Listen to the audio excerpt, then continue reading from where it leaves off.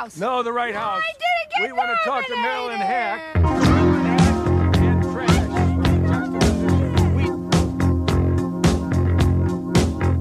I'm from Canada Water.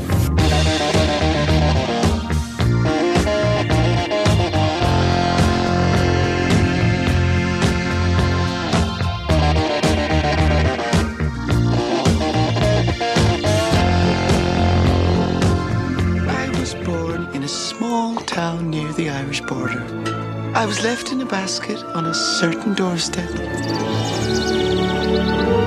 You know, I saw her once, your real mother. It was in London. What'd she look like? The most beautiful girl in the town. Not many people can take the tale of Patrick Kitten Braden. Kitten, after seeing Kitten. You'll not bring my retreat into this. Hello and welcome to the This Had Oscar Buzz podcast, the only podcast exhumed by Alia Shawkat and her dog. Every week on This Had Oscar Buzz, we'll be talking about a different movie that once upon a time had lofty Academy Award aspirations, but for some reason or another, it all went wrong.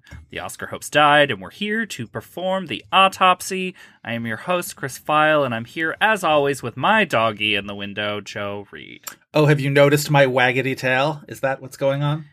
Is it not waggly? We can debate as they did in the movie. It's funny that the movie comes down on the side of waggity tail because I don't believe that that's how I grew up. More whimsical words, so not surprising. Sure. I mean, waggly is a pretty whimsical word as it is. So you gotta go the extra mile to get more whimsical than waggly. And they sure did it.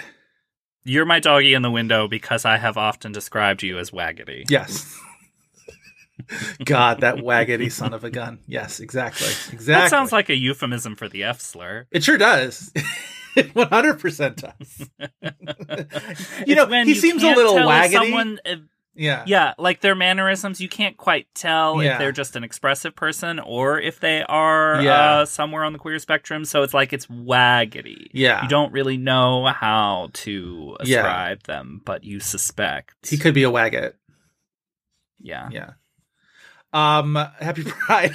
We're still It is still Pride. It is still Pride as we record this. As we are recording this. Yeah. What is the month Happy of July? Pride Is July anything? Happy Wrath. Sure, yes. Wrath.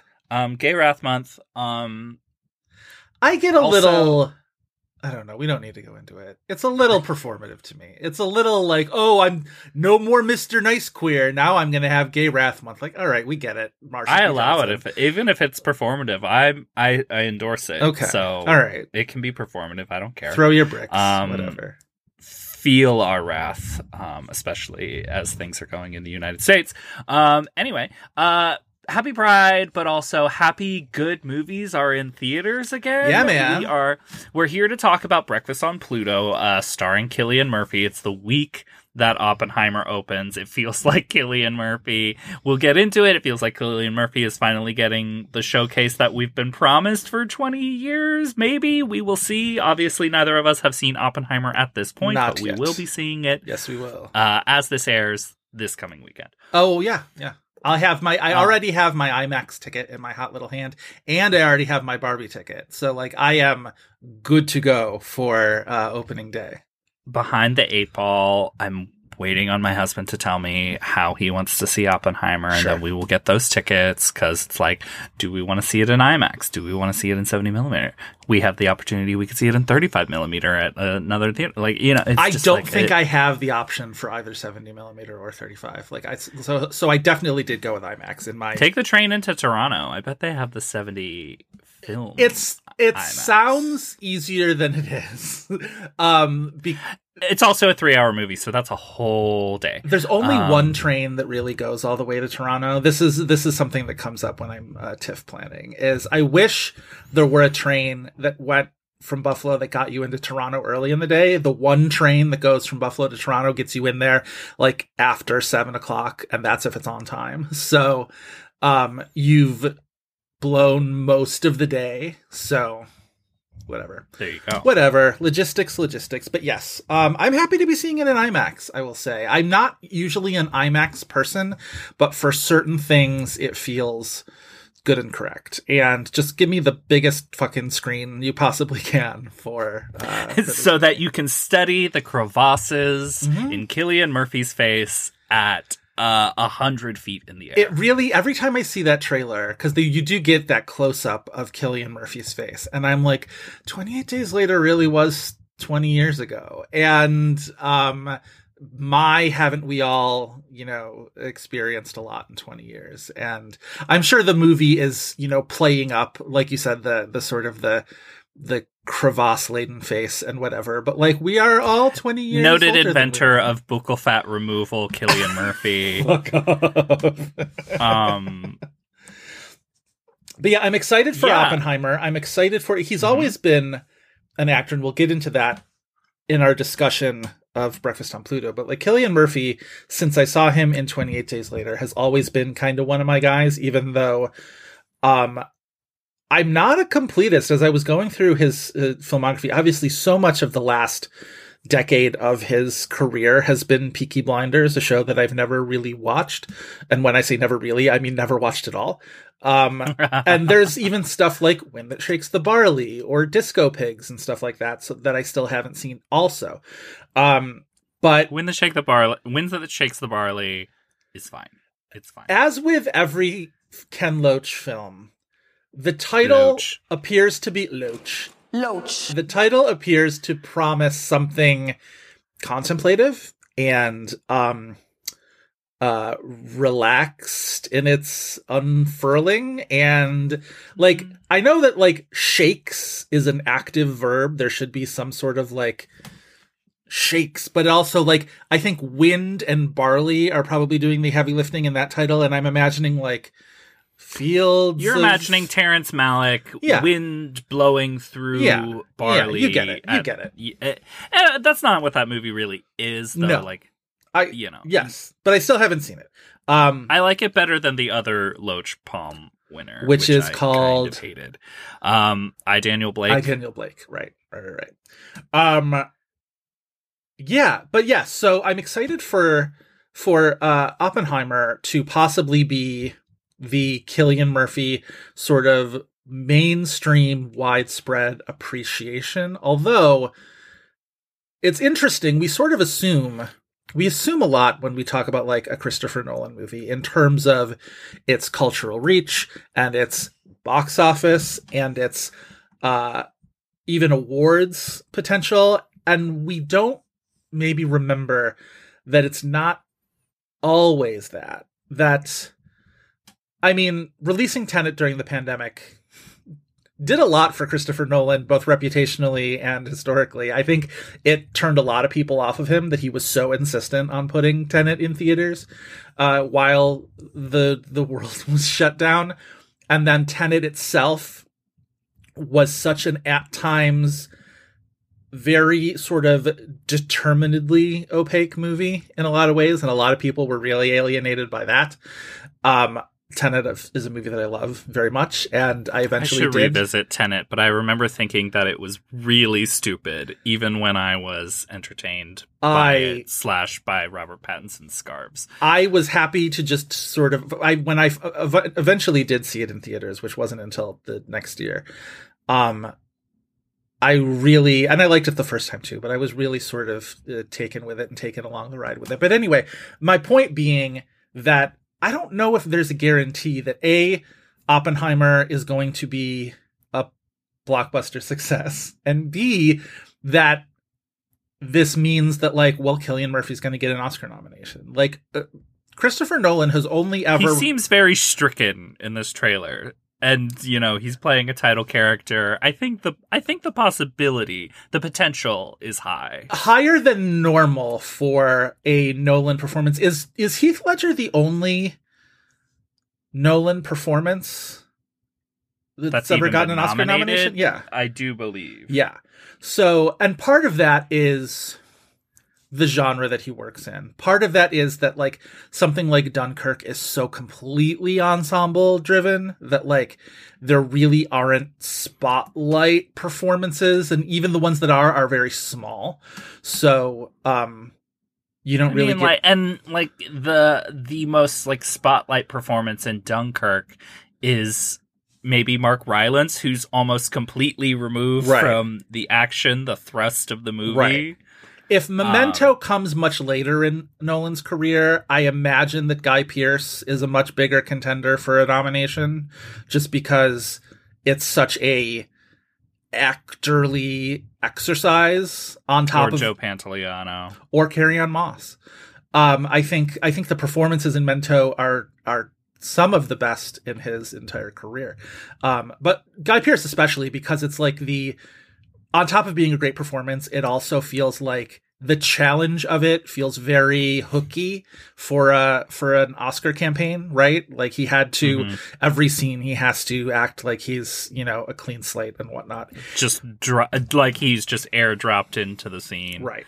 So it'll be interesting to see what Oppenheimer does for Cillian Murphy, is all I'm going to say. The thing about Cillian Murphy in Oppenheimer is the same thing as like Oppenheimer. I still feel like weirdly, at this point, as we're recording it, it's being sold as kind of just straightforward what it is, but because it's Christopher Nolan, that it's not. So like, we don't know what this movie kind of is, or like, I think people might end up being disappointed or it's confused if he just goes and makes a straightforward movie, because even like Dunkirk, we expect it to be a straightforward war movie, and it's not. It's not going to be.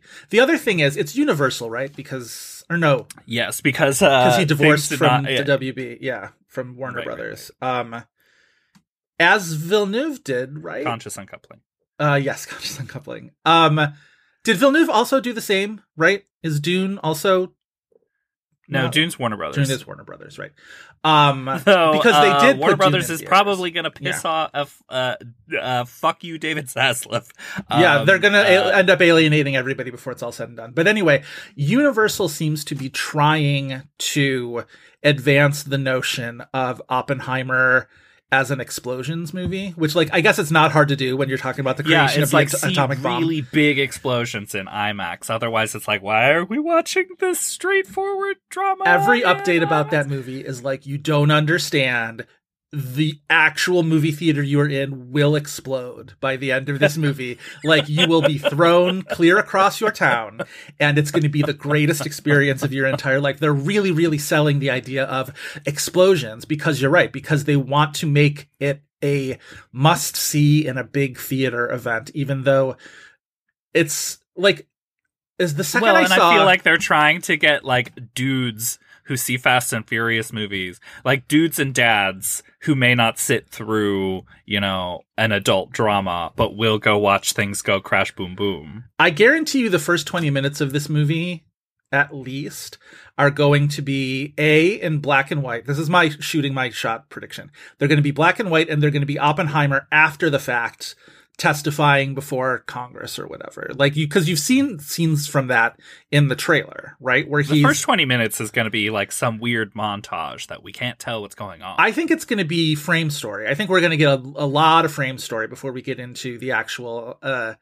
and a lot of it's just going to be like science, you know what I mean? And I think there's going to be an interstellar aspect to it. Now, Interstellar still made pretty good money, right? If I'm not mistaken. I don't think Interstellar bombed or anything like that. I think it made 150, 180 range, but it was still seen as a disappointment. Right. But I like Interstellar. I like Interstellar a lot. It was on TV the other day and I had to turn it off because it was distracting me from my work. But anyway, I have high hopes. We've talked about this before, about how I kind of resent the gender essentialism of Barbie versus Oppenheimer, and the Oppenheimer's a boy movie and Barbie's a girl movie, and if you're a good queer, you'll see Barbie with the girls and don't see Oppenheimer because that's heteronormative bullshit or whatever. I think I've seen 2 people joking about this. I don't think I've seen any person seriously saying this. I defy that. I see it all the time. All the goddamn time. And it's... Well, I'm on Twitter less than you are, so maybe that's... I also think we have time and time again proven that we have curated our Twitter presences to or be different maybe than each you other. just take people seriously when they're joking, or maybe I'm I just think like, the they're jokes joking. are dumb. I think the jokes are dumb, and I think the jokes come from a legitimate place of people being like, we need to make sure that we support Greta Gerwig's movie and don't support Christopher Nolan's movie because everything has to be a battle of this or that. And I think I mean, the simple fact of the matter is Barbie is going to blow Oppenheimer out of the water because, like, Good. Oppenheimer is a 3-hour movie. I'm still Like, seeing them it's not both on gonna the have same as day, much- and I still want Oppenheimer to do well. And I think it's reductive, and I think it's silly, and I think it's the thing that drives me crazy about the way that people talk about movies on the internet, which is leading with stupidity, like leading with fucking dumbness. And it's You're saying this as, like, people are apparently... I have seen none of this, but apparently, according to the Hollywood Reporter, everyone is up in arms over the plot of No Hard Feelings. I have That seen some of this movie that parents, the parents are trying to buy a sex worker for their child, as if every action, everyone in a movie... Why am I getting mad about this? Because no one is making this complaint. No one is making this complaint. From what I understand, it's much more prevalent on TikTok, which I believe. I don't Okay. expose myself to TikTok because I love myself. But I also like, it feels like a very Gen Z thing, right? Like that's sort of their sex phobic, take on popular culture is like, as soon as I saw that trailer, I was like, oh, Gen Z is not going to be able to handle this one. Well, I mean, see the movie and it's like, it's much tamer. I mean, than it's that. a sex comedy, but it's way less about anything sexual than... I don't think it matters to these people, though. I don't think that kind of thing matters. I think everything is, I don't know.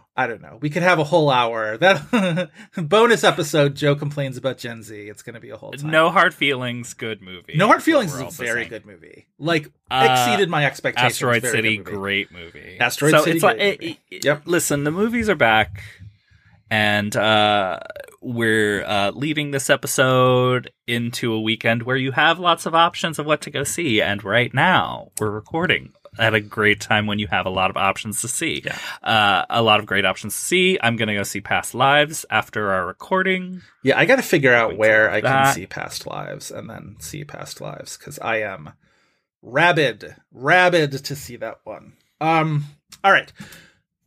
All of which is to say, we're talking about Breakfast on Pluto today. Starring Cillian Murphy. Starring Cillian Murphy. So that's our connective tissue for this. This one's been on our list for quite a while. Had you ever seen it before now? I hadn't, which is partly why I was so... why it's been on my list for a while. And I remember at the time, I missed it because I think it was kind of blink and you miss it in my college city I was in. Yeah, I definitely saw it in on terms of Netflix DVD. Yeah. But I do remember having like queer friends who had seen it and liked it at the time. Yeah. So it also has that sheen of problematic in 2023 to it, where it's our vocabulary and our sensibility for trans characters and gender fluid characters has definitely evolved since 2005. We also have, I mean, even back then, I think there was a consideration of cisgender straight actors playing queer and trans characters. Like, that's not like it was, it's not like, oh, we didn't know that was controversial. It still was controversial back then. It was just like those voices were not heard as broadly who were speaking up about that. And definitely people speak up about that a lot more. I have fairly complex feelings about that particular notion. The idea of, straight actors playing queer roles, which I think straight actors playing queer roles, to me, I don't know if you feel the same way, is a little bit of a different beast than cisgender actors playing trans characters. Oh, absolutely. But I also feel like the farther back you go, the more those lines are blurred in the texts that we're talking about. So it's somewhat blurred in this text too. Yeah. Because obviously we'll talk about Kitten in the movie. Yeah. But I don't know to what extent Kitten, as presented in this movie, is interested in being so definitive. Exactly. But I think it's safe to say that this is a trans character, or at least a gender fluid character. Yes. I think that's safe to say. Yeah. Which complicates a viewing of this movie, and which complicates my appreciation of the central performance of this movie, while also trying hard to place it within a context, place the novel that it's based on within a context. There's also, of course, historical context, being that this takes place in the 1970s in Ireland, and also on the border of Northern Ireland, and also at times in London. And so there's a lot going on politically, militarily, with the Troubles at this moment in time. So there's a lot there's also a lot of complexity in the fact that this is a Neil Jordan movie who there's a lot to say about the Crying Game. There's a scene in this movie that very, very specifically kind of forces the viewer to recall the Crying Game, because Stephen Ray is also in this movie. Stephen Ray is in every Neil Jordan movie. I thought a little bit about, it's obviously a different case, but I thought a little bit about Jonathan Demme, who kind of made Philadelphia somewhat of an apology to people that he upset unintentionally with the Silence of the Lambs. Yes. And I couldn't really, it was hard to find much on this movie. The Wayback Machine has not been our friend as much as it used to be. Right. Because I was curious. Yeah, there's a Wesley Morris review that is cited on the Rotten Tomatoes page that I could not find. Usually if the link from Rotten Tomatoes is dead, I'm usually able to Google my way to finding the article, the review, and I was not able to in that case. And it's too bad, because as a queer critic, I would have liked to have seen what his thoughts on that movie are.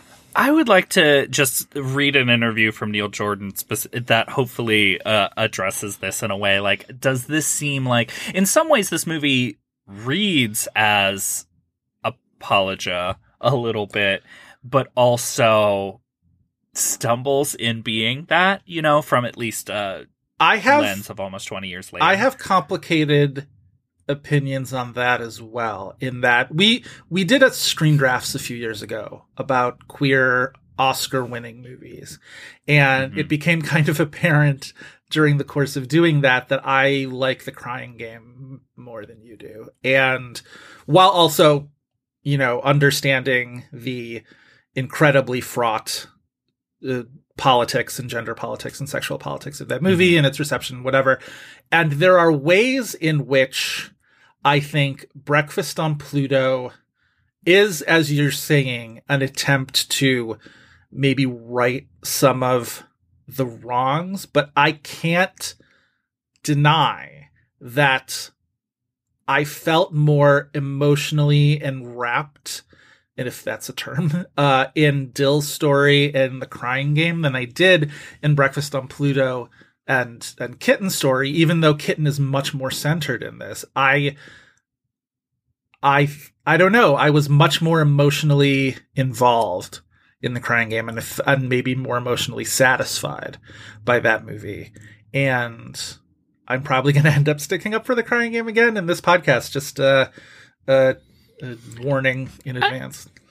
From that Screen Drafts, I remember my logic being less The Crying Game is bad, and being like, there's better movies to put on this draft than The Crying Game. Sure. Because I don't know if I mean, it's been a long time since I've seen that movie. I don't know if I would say I'm not saying that I feel like movie. Sure. I definitely think I like it better than you, though. I think that's pretty safe to say. Yeah, sure. Yeah. Sure. Yeah. Anyway, we'll get into it.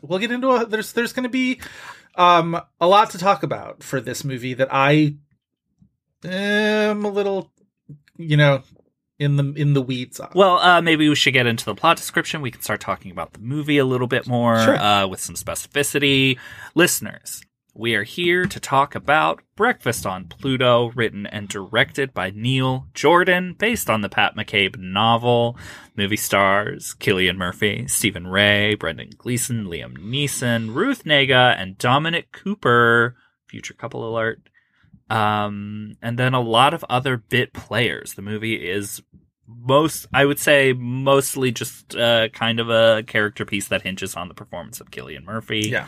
The movie premiered at the Telluride Film Festival in 2005. It also played Toronto, and it played the New York Film Festival, then opened in limited release November 16th, 2005. Joe, Yes. Reed, Yes. are you ready to give a 60-second plot description of Breakfast on Pluto? I am, with the caveat that there's a lot of plot in this movie. There's a lot happens in this movie. Also with the caveat that this is no longer considered a planet movie, it's considered a moon movie. That's true. The world really has changed. The the galaxy world has completely changed. The galaxy is different than it used to be. Yeah, that's true. All right. Good If point. you are ready, I will start the clock. Are you ready? I am ready. All right. Your 60-second plot description of Breakfast on Pluto starts now. All right, Patrick Kitten Braden is born in an Irish town bordering Northern Ireland in the times of the Troubles. His mother is said to resemble Mitzi Gaynor, and his father is the local Catholic priest, so his mom abandons him and leaves to get swallowed up by London forever, while Patrick is raised in foster care by people who are in no way prepared for the feminine, flamboyant adolescence that awaits them. In the turbulent 1970s, Patrick gets older and begins going by Kitten, embracing her female identity and riling up her schoolmasters, while remaining close with the childhood friends who are Erwin, who joins the IRA, Charlie, who eventually becomes Erwin's girlfriend, and Lawrence, who has Down syndrome. After school, Kitten begins to seek out places farther and farther from home. She ends up in something of a relationship with a glam rocker who keeps her in a trailer far away from the city, where he also happens to be stockpiling guns for the IRA. After Lawrence is killed by a car bomb, Kitten discards the weapons and is nearly murdered for it. Kitten is ultimately on a search for her mother and ends up in a series of situations which range from oddly romantic to terribly dangerous, including a stint as a magician's assistant and also being the victim of a nightclub bombing, only to be then suspected as the bomber because she's both trans and Irish. While working at a peep show, Kitten encounters the priest from her hometown who finally admits to being her father, and then she finds her mother in London who has a young son named Patrick,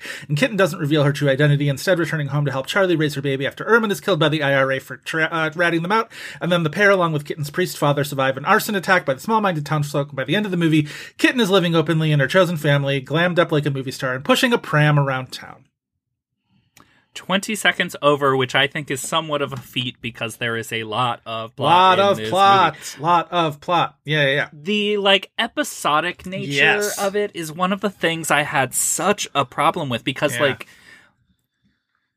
while all of these hangups we've described about Cillian Murphy playing this character, I do think he is a compelling performer that is very easy to watch. Even if I say that next to, I'm not sure I think this is a good performance, but Cillian Murphy is a compelling performer. I think I agree with that. I think I probably come close to having that same opinion. Yeah.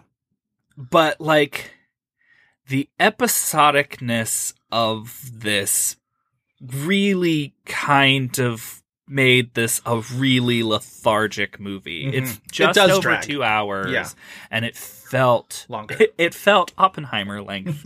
It really drags out. It really becomes kind of shapeless. Mm-hmm. To the point where it's it's told in 36 chapters or something, and pointing all of that out really relatively brief. It hangs a lantern on how long it feels when you're seeing 32, 33. You know what I mean? And it has to be the type of thing that it's keeping a structure from the book in some. That's my presumption because I obviously haven't read the book, but. It feels like something that works on the page but doesn't work in movies.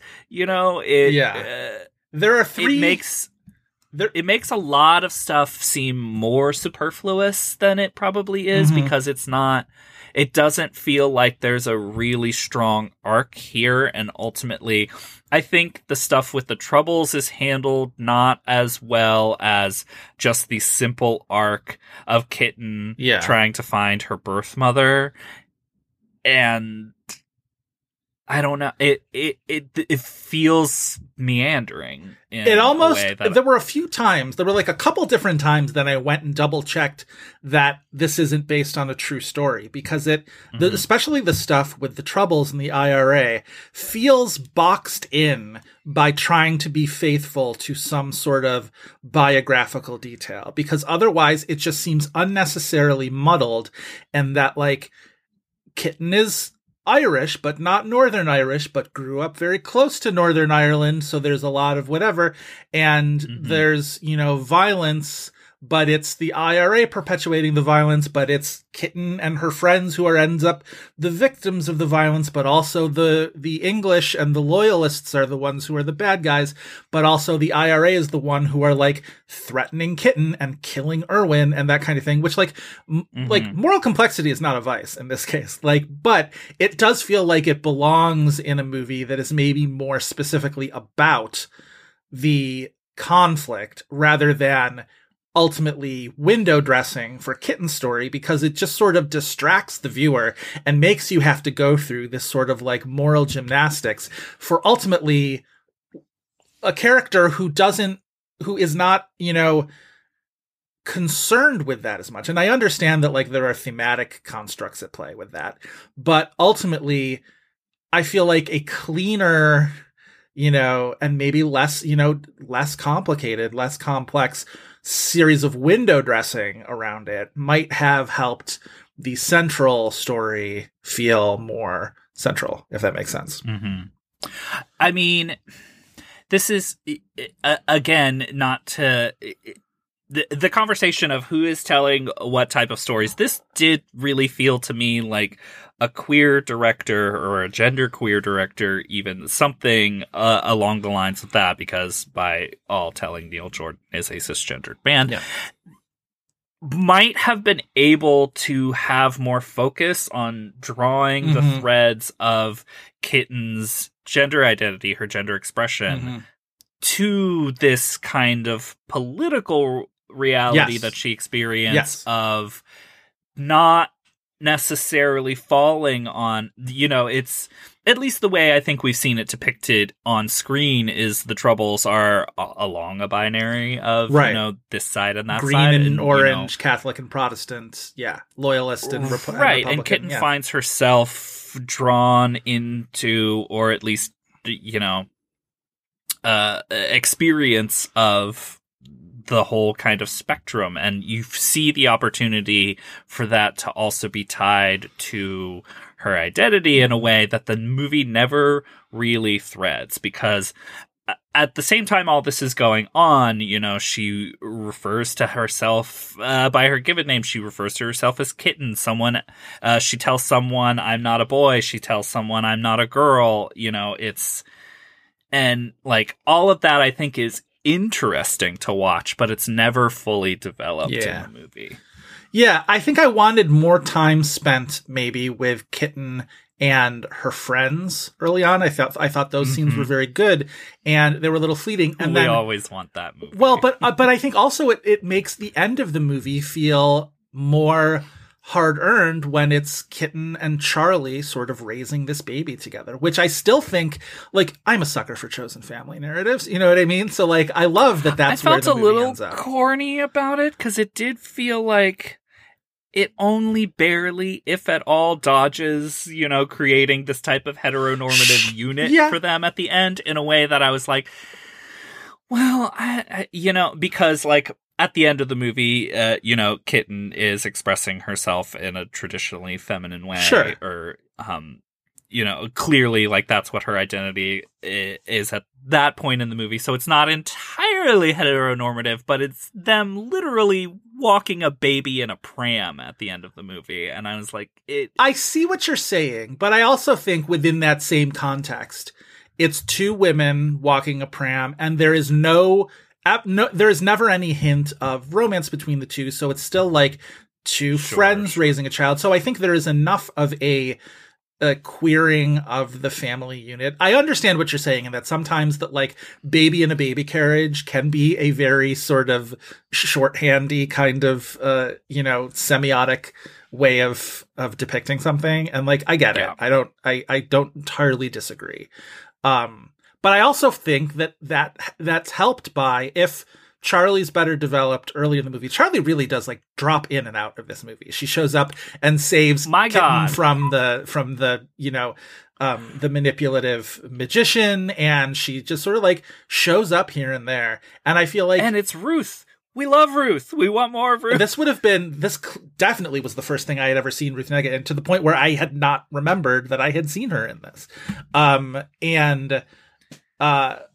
think that character being more of a consistent presence throughout the movie makes that ending of the movie feel more appropriate.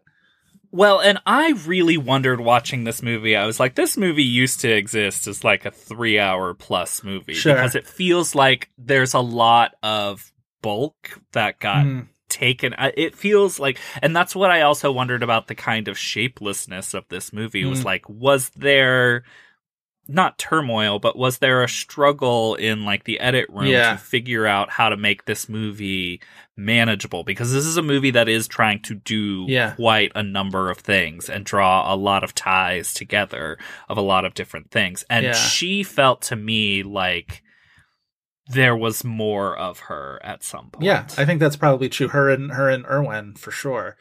There are 3 movies that I sort of jotted down as comparison points to this movie as I was watching. 3 movies that I was reminded of, one of which was The Crying Game, but also Velvet Goldmine, with a lot of, anytime there's a T-Rex needle drop, I'm always going to think of Velvet Goldmine. And this movie has no less than 17. Yeah, but also even just in the beginning, just that it has this very sort of like, 1970s UK sort of, I know that Velvet Goldmine begins even earlier than that, but there's definitely a vibe that I got at the beginning of this movie that is like, oh, I love Velvet Goldmine so much. And then also Hedwig and the Angry Inch, specifically when Kitten is sort of put up in the trailer with the guns in it by her glam rock boyfriend, felt very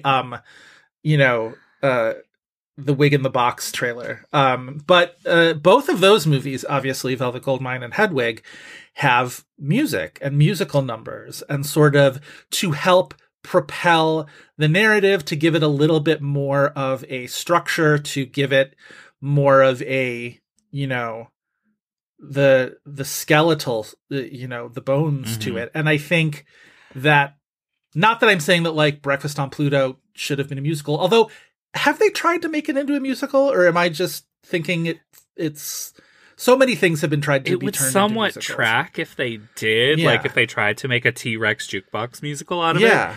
Yeah. I mean, the music is essentially non-stop in this movie. It is, but it's not in the same way as Velvet Goldmine, and certainly not Hedwig, which is a legit musical. I mean, those are, Hedwig's a legit musical, but those are also 2 movies that I think, utilize the music more intelligently. This movie, it feels somewhat like Neil Jordan is relying on those song cues to give the movie a little bit more panache and personality. Because, I wouldn't really consider this movie much of a visual experience, barring a few sequences, like the Peep Show sequence, which also felt very Paris, Texas. Yeah. Okay. Yeah. Breaking in. The song cues are pretty excessive in this movie. Apparently there is a Breakfast on Pluto musical that is in some stage of existence. There's a lot of was scheduled to premiere at the Galway International Arts Festival in July 2020. So there's COVID delays and there's, all sorts of stuff. But I knew I had heard of that. So there does exist a Breakfast on Pluto musical written by Bob Kelly that I'm not sure where it has played, but yes. So anyway, yeah, which makes sense. All right. I want to dip into Neil Jordan for a second, because I believe this is our first Neil Jordan film that we've talked about on this podcast. A lot of them have been, he's an interesting filmmaker. He's had several movies that have had Oscar success on some level or another. And then he's also made a lot of movies that wouldn't qualify for this podcast from the other end, because they just were never realistically in the Oscar conversation. Things like Byzantium, which I love, and Greta. I knew you were going to bring up Byzantium. Wouldn't have guessed you would have brought it up first. Well, no, I'm just sort of... You do love that movie. I'm just sort of thinking about, like, the, movies like, even like In Dreams, you know what I mean? Where it's like, these movies were never intended. Huge critical bomb. Right. But so early Neil Jordan, sort of because The Crying Game is his big sort of American crossover success. But before that, have you ever seen his debut directorial feature is a movie called Angel, which stars Stephen Ray and begins his sort of long professional relationship with Stephen Ray. It's executive produced by John Boorman. Have you ever seen The Company of Wolves, which is his second movie, which is a gothic fantasy horror movie starring Angela Lansbury?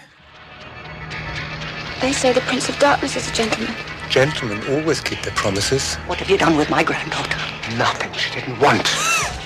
I have not. It's like, I haven't either. And researching for this episode, I immediately added it to my Netflix DVD queue because I deeply need to see that. It's essentially like, it's Little Red Riding Hood crossed with like almost a Labyrinth / Princess Bride kind of like story structure, but like dark gothic. What is it about? A teenage girl that wants to fuck a werewolf or something? Well, it's a teenage girl Labyrinth. Whose grandmother is Angela Lansbury, and Angela Lansbury is like reading her these like fairy tale stories, and while that's all happening, the girl is escaping, I think, into this like dream world where like werewolves are real, and it's and I am highly into the sounds of this. I'm saying. So, update forthcoming on The Company of Wolves when I end up seeing it.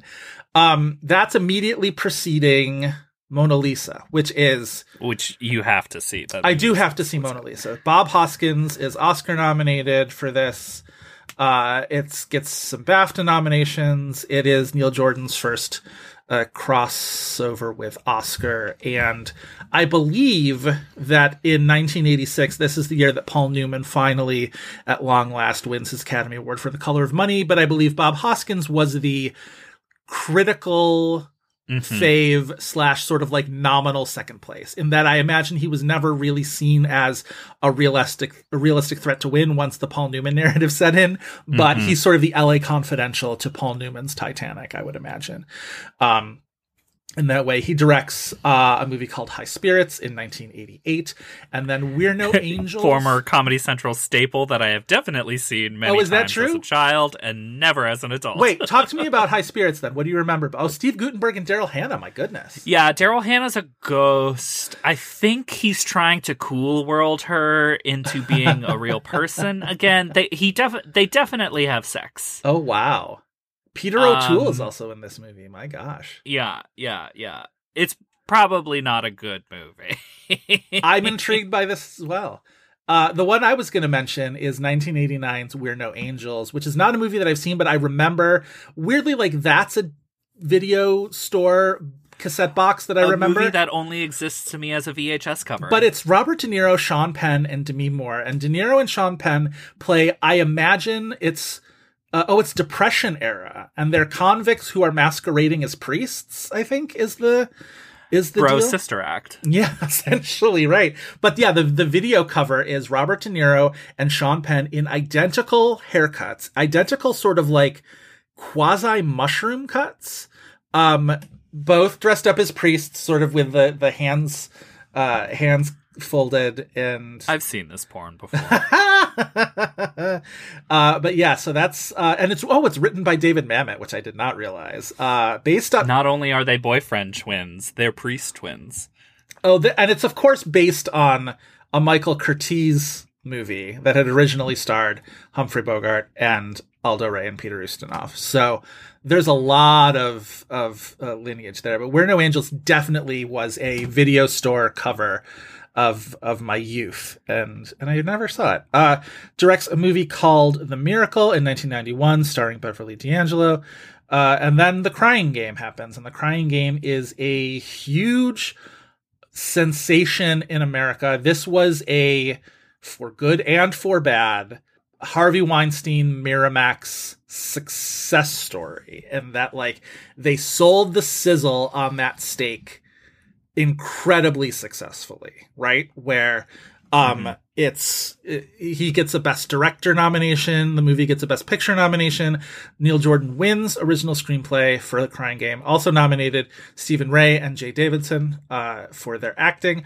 But this was a rather infamous advertising campaign that was very much settled on don't tell the secret in this movie. Don't, see this movie before somebody tells you the great big secret in this movie. And of course, the great big secret in the movie is that Dill, the sort of nightclub chanteuse who Stephen Ray's character, who is an IRA guy on the run from an operation gone quite bad,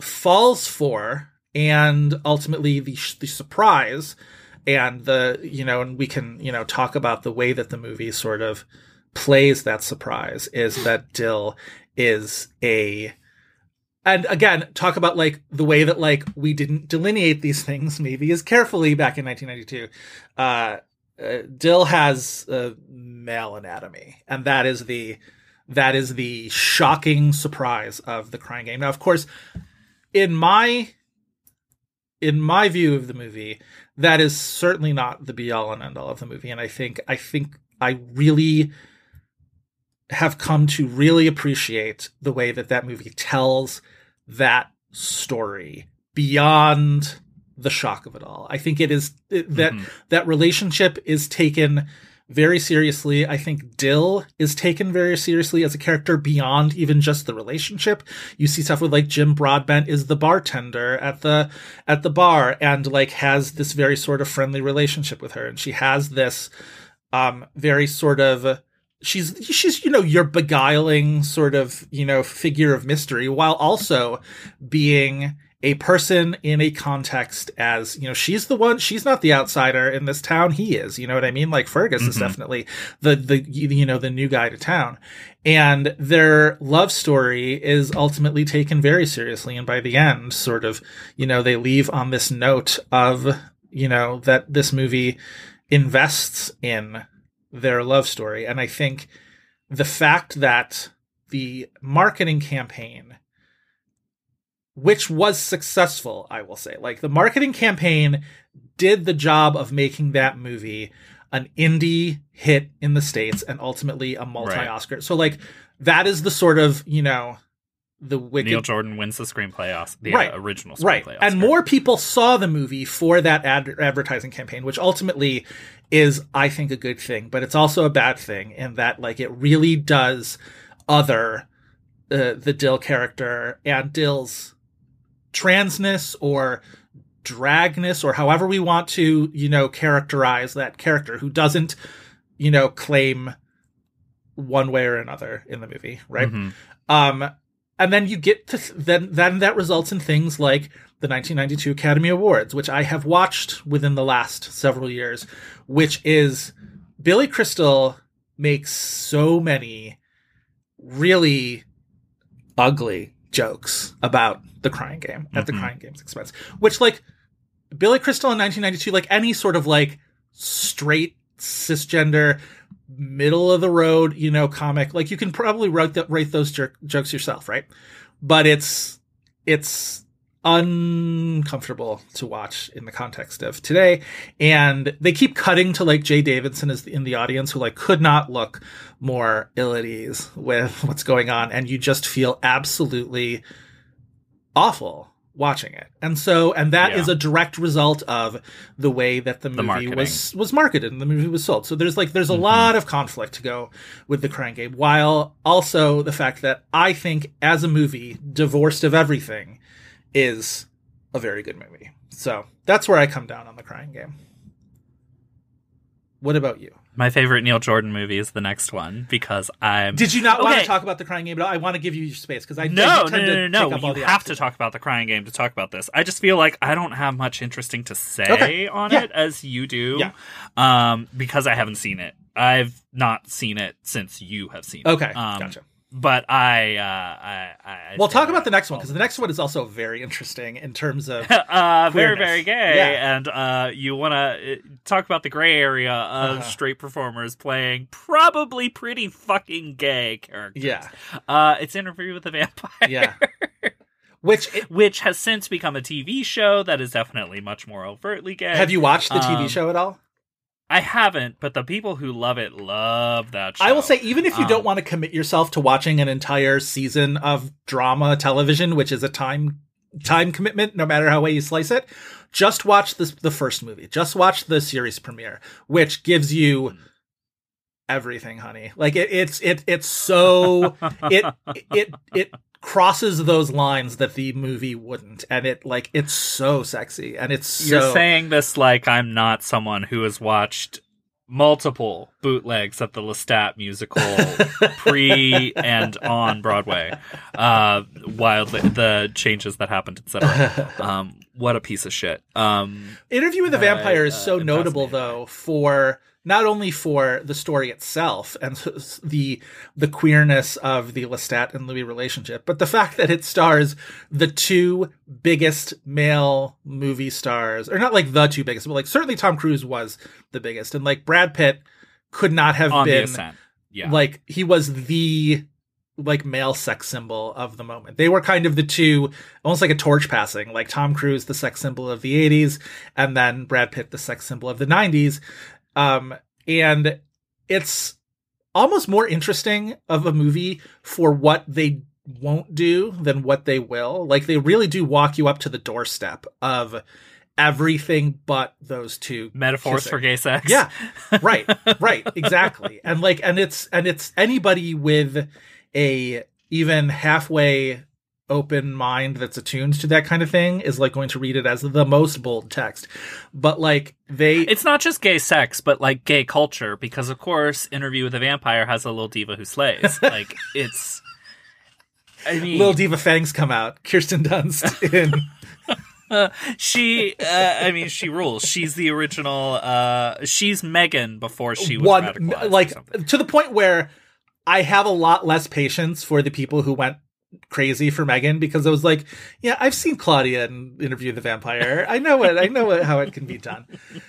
But you're right. It's the subculture of vampires in that, like, to the point where like, oh, they're really doing it crazy in Berlin. You know what I mean? Like that kind of a thing. It's like, it's, we haven't met 100% the vampires from across the ocean yet. Like, you think you've had hot gay sex? Here comes Antonio Banderas. Mm-hmm.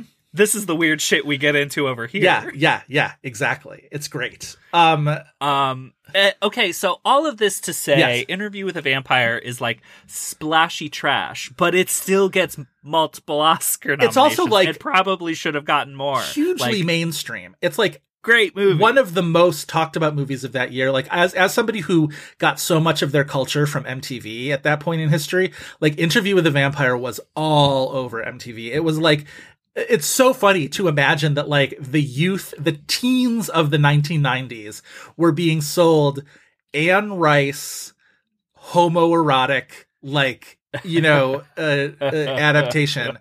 And but like, that's why I'm whatever. I stand by it as saying it's Neil Jordan's best movie. I think that movie is. I think you have a solid case to make that claim. As a Gen X cusper, I am wont to talk about the 1990s in sort of gilded tones, but like this is the kind of shit I'm talking about. Like this was, we existed in the margins of what we could get away with in the 1990s, and like we ended up getting away with more than you think, actually.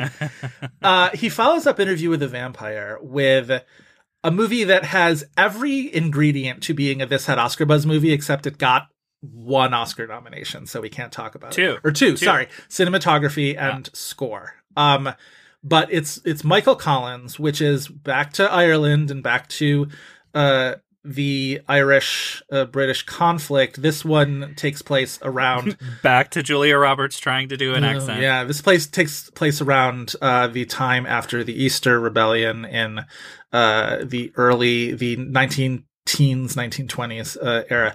Liam Neeson plays the title character. There was a ton of Oscar buzz around it. It wins the Golden Lion at Venice that year, which kind of sounds insane. That jury was presidented by Roman Polanski. But also, if you look at the 1996 Venice Film Festival, it doesn't beat out a ton of lingering classics. I don't know if you want to, take a look at that and see. But I remember perusing it. There are some because I did not. There are some major filmmakers, but like just going by the films themselves, it's not like, oh, I can't believe Michael Collins beat this, even though I'm sure there were like better movies in there. But anyway, Michael Collins ends up being a pretty big bomb when it comes to the Oscars relative to its expectations. It is wrapped up in the Julia Roberts mid-90s backlash. This was around the time of Mary Riley and I Love Trouble, and this was considered another flop from her. It definitely had Best Picture and Best Actor aspirations that did not get realized, so this was a down one for Neil Jordan. 1997 is very his next film in 1997 is very pertinent to this movie because it's another movie based on a book by Pat McCabe, which is The Butcher Boy. Have you ever seen The Butcher Boy? I haven't. I haven't either. It's just from the sounds of it, it sounds unsettling, even though I am to understand that the tone of it is a little dark comedy inflected at points. It's about a young boy in 1960s Ireland, and who so essentially same time period as ish as Breakfast on Pluto. This kid is sort of bullied in school, and this bully's mother is also like awful to him and his family, and his mother commits suicide and all these sort of things, and the kid gets sent to reform school and gets molested by a priest and comes back, and his old best friend is now best friends with the bully who tormented him, and there's this like horrible act of violence at the end of this movie, and yeah, you get. Oh, wow. And that was the previous collaboration between Neil Jordan and Pat McCabe, and I imagine there's like a lot of metaphorical and thematic claims being made about the situation in Ireland and Northern Ireland and England at the time. And I remember that getting a decent amount of, I think that movie ended up on like a lot of like top 10 lists that year, even though it wasn't ever really in awards conversation. But I feel like that was like one of a lot of critics sort of like outsider choice for a top 10 film. Follows that up with In Dreams in 1998. It's two movies in 99, which I think actually was shelved for a while. Yeah. That's Annette Bening and Robert Downey Jr. She's a psychiatrist, and he's her troubled patient, right? And she can like go into his dreams. There's some weird shit going on. Yeah. If I remember correctly, I definitely saw it, but like it was 20 years ago. F-reviewed film from EW, if I remember that correctly. But hold on, I have to look that up. I'll go on. That same year, he directs The End of the Affair, which is one of those movies. There's a few of these actually where you go back and like, that was a Neil Jordan movie, huh? Because it's much more known for its lead performance by Julianne Moore, who gets a Oscar nomination for that, her second Oscar nomination. Ralph Fiennes is in this movie. And then he sort of embarks on this stage of his career where he directs pretty consistently and continues to do so. And some of his movies get more attention than others. And there's kind of no correlation between how much attention his movie gets and whether they're good. There are good movies that get no attention.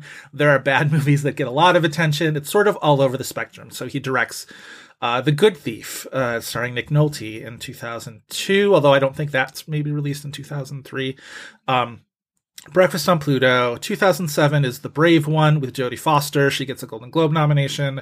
A good deal of Oscar buzz, but that doesn't really pan out.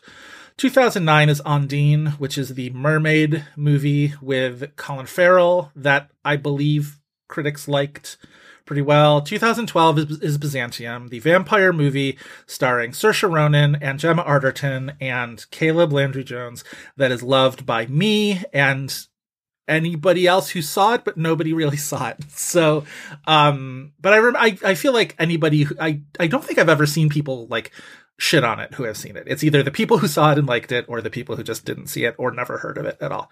Seek it out. It's really good. 2018 is Greta, which you've seen and I've seen, and fun fucking time. Isabelle Huppert not great. is not great. Let's be real. It's not great, but Isabelle Huppert is having the time of her life with the millennials. It's a movie about how she lures in women with handbags and hides them in trunks in her home. It's the movie that made me realize that Isabelle Huppert would have made a phenomenal hagsploitation star. Like, genuinely would have ruled. The movie's not hagsploitation. No, it's not. It is. It definitely is. She shoots a man in the head and then does like a ballerina twirl. Yeah. It's exactly what you think it is, but it's fun. And then 2022, Neil Jordan directs a neo-noir film with a screenplay by William Monahan, starring Liam Neeson and Jessica Lange and Diane Kruger, and it all seemed to have good ingredients, and it was called Marlowe, and everybody seemed to hate it. So it's supposed to be dog shit. I haven't seen it, but like everybody seemed to hate it, which is too bad. Along the way, he did a bunch of, or at least a couple of television shows, most notably The Borgias, which ran for 3 seasons. It was one of those like, oh, that's still on Showtime. Sometimes things just exist on Showtime. And you're like, that movie kind of existed in the wake of The Tudors. And I imagine some people just don't differentiate between the two. That like, oh, like that show, that's The Tudors, right? And it's, no, you're thinking of The Borgias. It's just these reverberations across multiple, pay cable networks. But also, because, like, even that was precipitated by Rome. Right, which was HBO, which was a whole other thing. But The Borgias particularly, I remember Neil Jordan was rumored to be in the works of making a movie about the Borgias forever, for years and years and years, dating back to like the early aughts. And like, I remember at one point Christina Ricci was connected to it. And at some point, I think Johnny Depp was connected to it. And it was, through the years, it went through like all sorts of different iterations, and was never able. I think Scarlett Johansson was attached at one point, and it just never came together as a feature film, and ultimately existed as a TV show. So, Neil Jordan's an interesting cat as a filmmaker, I feel like. And looping back, Owen Gleiberman gave In Dreams a C-, which probably means, because it's him, it is an A+. Go check it out. I do remember seeing it and being like, I remember it getting a really, really bad, something in Entertainment Weekly. Maybe Lisa put it on her like worst of the year list or something. That's very possible. I remember the reviews were definitely mixed there. That was during Annette Bening's short hair, severe personality era, where she also did The Siege. Do you remember The Siege? Which is a movie. I think that's a solid B- of a movie, but like I've seen most of that movie on cable a lot. Like that's a movie where like if I come upon it, I'm just like, yeah, I'll watch The Siege for a while, sure. Good solid little Let's movie. talk about Cillian Murphy. Let's do. Because Cillian Murphy is also a very interesting Super run of movies. This is also the same year as Batman Begins, with like the most superfluous Batman villain ever on screen. Maybe he's so good in the role, though. Like I gotta say, Jonathan Crane, he's so good in the role, and like got that because he was so good in his Batman audition. Yeah. That they were like, well, we'll just put you in here because you're good. And then he's, like the staple. He's the one who shows up in all three of the movies. He's very, very briefly in The Dark Knight, but then like has one of my favorite parts of The Dark Knight Rises is when Jonathan Crane returns in this sort of, occupied city on top of this like pile of bureaucracy desks and whatever that is like, and handing down judgment on the law enforcement officials of Gotham. Maybe the one good thing about Dark Knight Rises that isn't Anne Hathaway. I like a lot of things about Dark Knight Rises, but that is definitely my favorite thing. I definitely, the more times I've seen that movie, maybe like 3 times now, and I've liked it better every time. But anyway, he also in 2005 has Red Eye, the Wes Craven movie Red Eye, where he is terrifying as the villain. That is I every time I try and say that movie's running time, I get it shorter and shorter. Like at some point, I'm just going to start saying that Red Eye is 67 minutes long, even though it is. It's a tight 85, and like it does the job. It really, it's so taut and suspenseful, and Rachel McAdams rules, and Cillian Murphy rules, and best thriller that also stars Colby Donaldson from Survivor in a small role. Like it genuinely, it gets it done. So we are somewhat getting ahead of ourselves, even though 2005, let's go to the same year as Breakfast with Pluto, is like this huge year for Cillian Murphy. But it all starts, he'd had, roles in smaller movies that we haven't heard of, but it all starts with 28 Days Later, which comes out in the UK in 2002, is big in the States in 2003. Yeah. One thing I want to mention, though, in 2001, he's in a film adaptation of the Enda Walsh play Disco Pigs, which actually was Murphy's very first professional acting gig, was the stage production of Disco Pigs, which is really interesting, that he sort of was able to take a lead role like that right out of the gate. Really sort of shows the kind of potential he was in. But yeah, that's the first time anybody really saw him in anything, in any kind of wide respect, was 28 Days Later, which is not really an actor's movie, even though all of the actors in it are very good. You know what I mean? Like, but it's a movie that's a director's movie. You know what I mean? That is a cinematographer's movie. We talked about it when we did 100 Snubs. Anthony Don Mantle's digital cinematography in it is stunning. John Murphy's score is tremendous. But out of that movie comes movie star Cillian Murphy, or at least suddenly castable in everything, Cillian Murphy. Naomi Harris breaks through in that movie. Brendan Gleeson, even, he's an actor who had, been around the block in a bunch of things, but he has a breakout potential from that movie. Christopher Eccleston, who had already Brendan Gleeson, who in Breakfast on Pluto shows up in the ideal way you want Brendan Gleeson to show up, inside a giant animal suit as a children's entertainer. Yes. I think that casting is maybe not ideal for Breakfast on Pluto, in that it contributes to that pacing problem that you were talking about, where it's if that role isn't cast as Brendan Gleeson, you maybe don't think that it should be more prominent than it is. But if you are going to cast Brendan Gleeson, do something with that character, and ultimately, because it makes it feel like it makes it feel like it's a stop and start type of thing. I'm never going to not be happy to see Brendan Gleeson, because he's fantastic, and but what a nice man. Yeah, wonderful. But yeah, Cillian Murphy starts popping up in a ton of things: Girl with a Pearl Earring and Cold Mountain, and the 3 movies we mentioned in 2005, which is Breakfast on Pluto, Batman Begins, and Red Eye.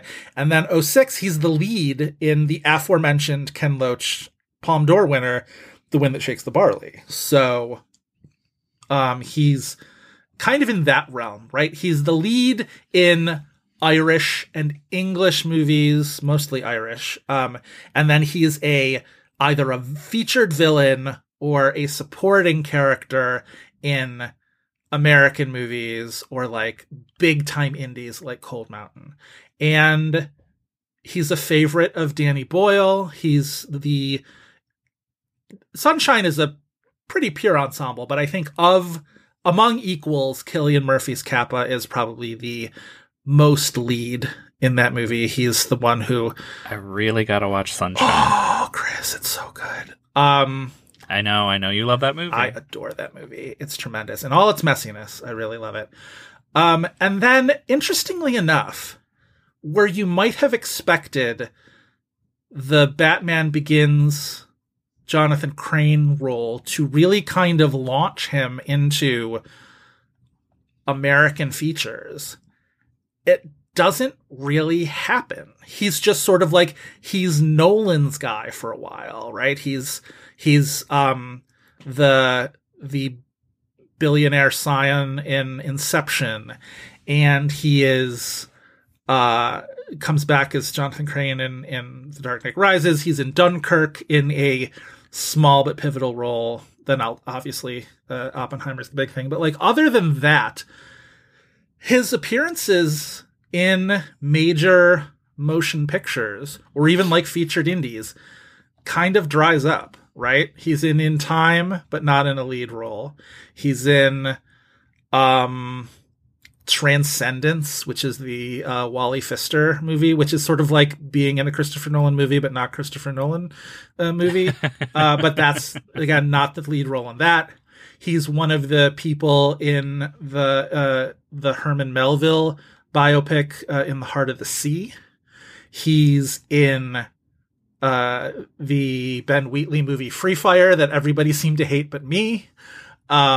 He's just in a lot of sort of smaller movies, maybe movies that were a little bit bigger of a deal in the UK.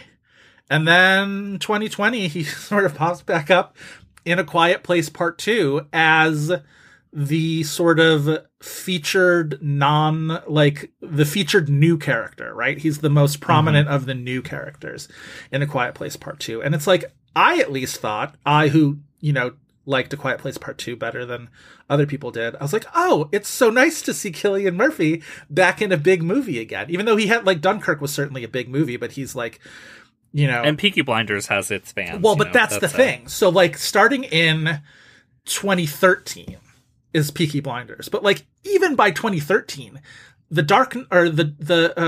Batman Begins was 8 years before that. So it was still kind of a little bit, excuse me, a little bit of a fallow period. But yeah, Peaky Blinders then happens in 2013 and is one of those Netflix shows that's you kind of wouldn't believe it, but a lot of people are watching Peaky Blinders. There are two types of Netflix hits.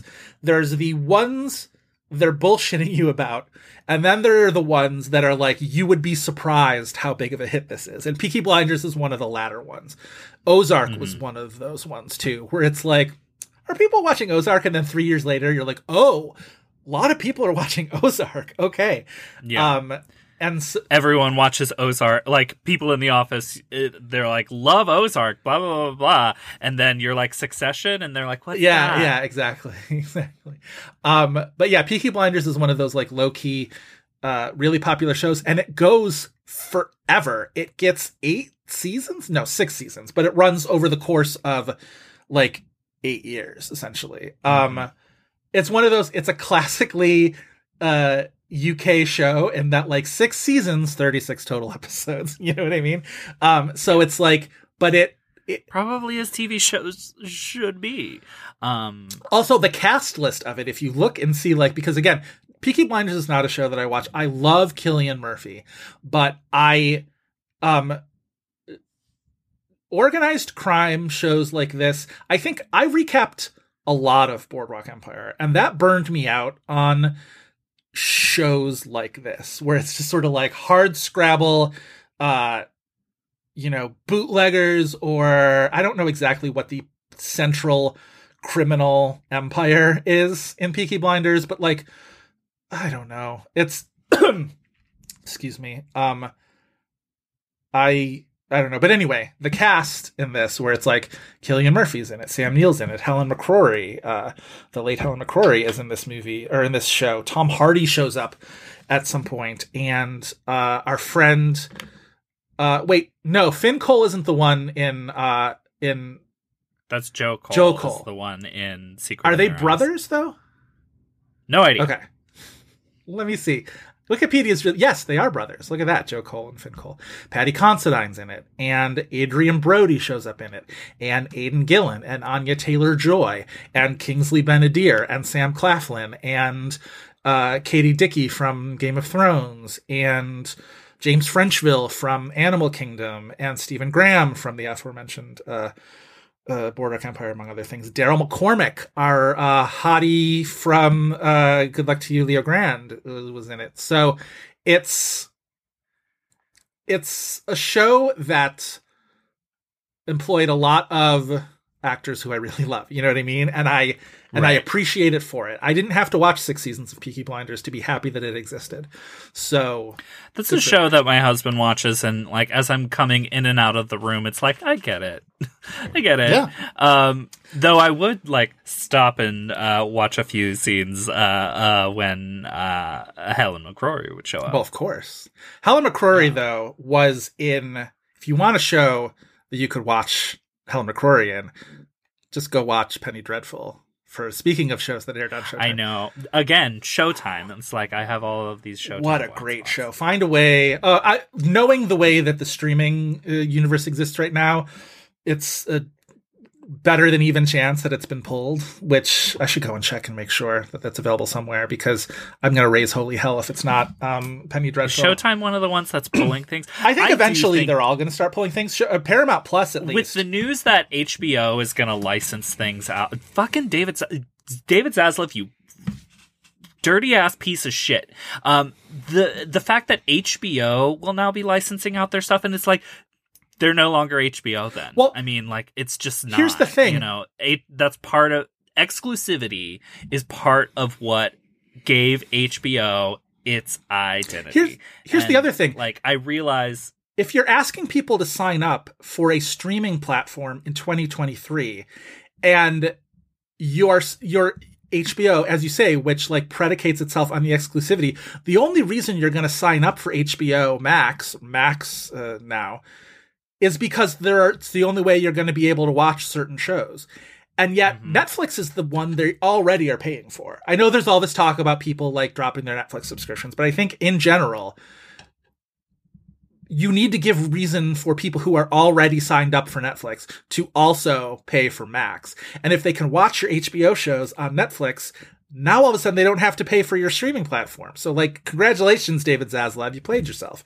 And it's not like they're, you know, I mean, and I'm sure it's all going to come in different tiers. And I realize that like these, you know, the streamers have to figure out how to make money, etc. But like, they're not, you know, licensing out The Mind of the Married Man. Right. They're licensing out Insecure, which is like a top tier HBO show. Like, what are you doing? What indeed are you doing? Yeah, it's stupid. It's very stupid. Pulling things back though to Breakfast on Pluto for a second, because I want to talk about. Let's get back. It did show up throughout award season sporadically, right? Cillian Murphy is nominated for the Golden Globe. The Globe nom. In comedy, which I mean, like, this is a whimsical, lighthearted movie for a lot of it. But I would more so be on board if you were like, Breakfast on Pluto is a musical because there is nonstop music. Here's what I will tell you. If you're imagining a Golden Globe voter who is voting based on the cocktail party they just attended and not based on the movie they just watched, I imagine that they'll be like, oh, Breakfast on Pluto, that's a musical, right? Okay, so we'll nominate it in musical. Yeah, the poster is all neon colors. Yeah. That seems very much like Sony Classics maneuvering tactics to me. Sure. Well, I mean, also the fellow nominees, like Joaquin Phoenix wins, you know, they're calling Walk the Line a musical, which would feel less fraught to me if there weren't, you know, constant back and forth with movies like Ray. I was going to say, this comes exactly the next year after Ray, which also gets a bullshitty musical or comedy distinction. So, like, I don't know. We've had that argument before, and I think I'm right, but I just feel like the back and forth with category placement for those type of movies is what makes it complicated, confusing. Sure. Also nominated Jeff Daniels for The Squid and the Whale, Johnny Depp for Charlie and the Chocolate Factory, Nathan Lane for The Producers, and Pierce Brosnan for The Matador. Is that one of those years that Johnny Depp gets nominated twice? Was he in a drama that year? No, Finding Neverland was the year before. Right. Charlie and the Chocolate Factory, man. That was, I think, the movie where it all started to turn for both Johnny Depp and Tim Burton. Like, as we learned over the last... I'm a defender of this Charlie and the Chocolate All right, Factory. I'm curious to hear it. I mean, I grew up more... I'm someone who grew up more so with the book than I did the movie. Okay. And I do think, while it's ugly to look at, and I don't necessarily think that that's not intentional. Sure. Garish. I do think it's truer to the spirit of the book in a way. So, like... And, like, the Oompa Loompa songs being basically directly lifted from the book as well felt truer to my experience of what the Willy Wonka story And I, as somebody is. who never read the book and only ever saw the movie, like, it makes sense that the two of us come down differently on that. But I do feel like popularly, like, within popular People culture, hate that movie. That was a turning point for... Because Johnny Depp had... Really, the Pirates of the Caribbean breakthrough was only a couple years before this. But, like, this is when at least people started to raise eyebrows and being like, are we just letting Johnny Depp do whatever he wants now? Like, what's going on? Because the whole performance is like a Michael Jackson riff, which didn't... Is a choice. Is a real choice. And I think with Tim Burton the same way, where it's just like, we're very comfortable with sort of giving Tim Burton carte blanche to do whatever, but sometimes maybe rein it in, Tim, a little bit, is I think what the sort of the pop culture take on Charlie and the Chocolate Factory was. I am so not. I just... Beetlejuice 2 is one of the most fucking depressing things. I mean, like, I want to believe, but I do not believe. Oh, I don't believe at all. No. Like, it's so depressing. It's so depressing. Yeah. No, there's no two ways about it. It's in a nutshell, everything that is a bummer about the way that these great filmmakers aren't making new things. They are going back and remaking their old things, that everything is just going to be an endless cycle of the things you love, but 25 years older and a good deal chintzier than they were back then. And exactly like the other revival reboot piece of shit that you saw last week. Yeah. Like, even Jennifer Lawrence, who I'm so happy to see her doing something like No Hard Feelings and, like, crushing it, is like, yeah, sure, I'll play Katniss again. Well, they're reviving the franchise like, I would year. Rather chew glass. Like, yeah. You notice she doesn't say that about Mystique, though. She has no interest in doing that again. Bye-bye. And you know what? Jennifer Lawrence has earned some leeway from me, but I agree with you. And that, like, just... it was so exciting to go back to No Hard Feelings one last time in this episode. It was so exciting to watch an actor get to do something that she's great at, that you had forgotten that she's great at because she had sort of like drifted from that for a while, and just get to take on a brand new thing and surprise you a little bit. Even the moments in the movie that are a little crunchy. Yeah. Like the first 15, 20 minutes of the movie, it is a little crunchy because it's like her saying things like, I really just can't lose my house. And it's like, okay, we get it. But Agreed. When the movie gets going, it's great. It's a testament to how far you can get on two really charismatic lead performances too. Like, it's just, it's really, really shockingly good chemistry from a 21-year-old actor and a Oscar-winning movie star. Like, it's kind of incredible how well they get on together. It's good job. Listen, the Oscars and the Jimmy Awards coming together to entertain At long last. Breakfast on Pluto is also a National Board of Review citation that year, where it gets recognized... Recently mentioned in our Everything is Illuminated episode. Yeah, it's one of the special recognition for excellence in filmmaking, which again is what their Monty Burns. top 10, right, Monty Burns Achievement and Excellence Award. But it's also what their top 10 indie films list was before it was called that. And yeah, we went through this when we did our Everything is Illuminated episode, so we don't really need to go through it quite as much yet again. I wanted to talk about this movie as a player of TIFF because I looked up, because I was like, I bet this was a TIFF gala. It's not. It's from the Masters section, which, rest in peace, they should bring that back.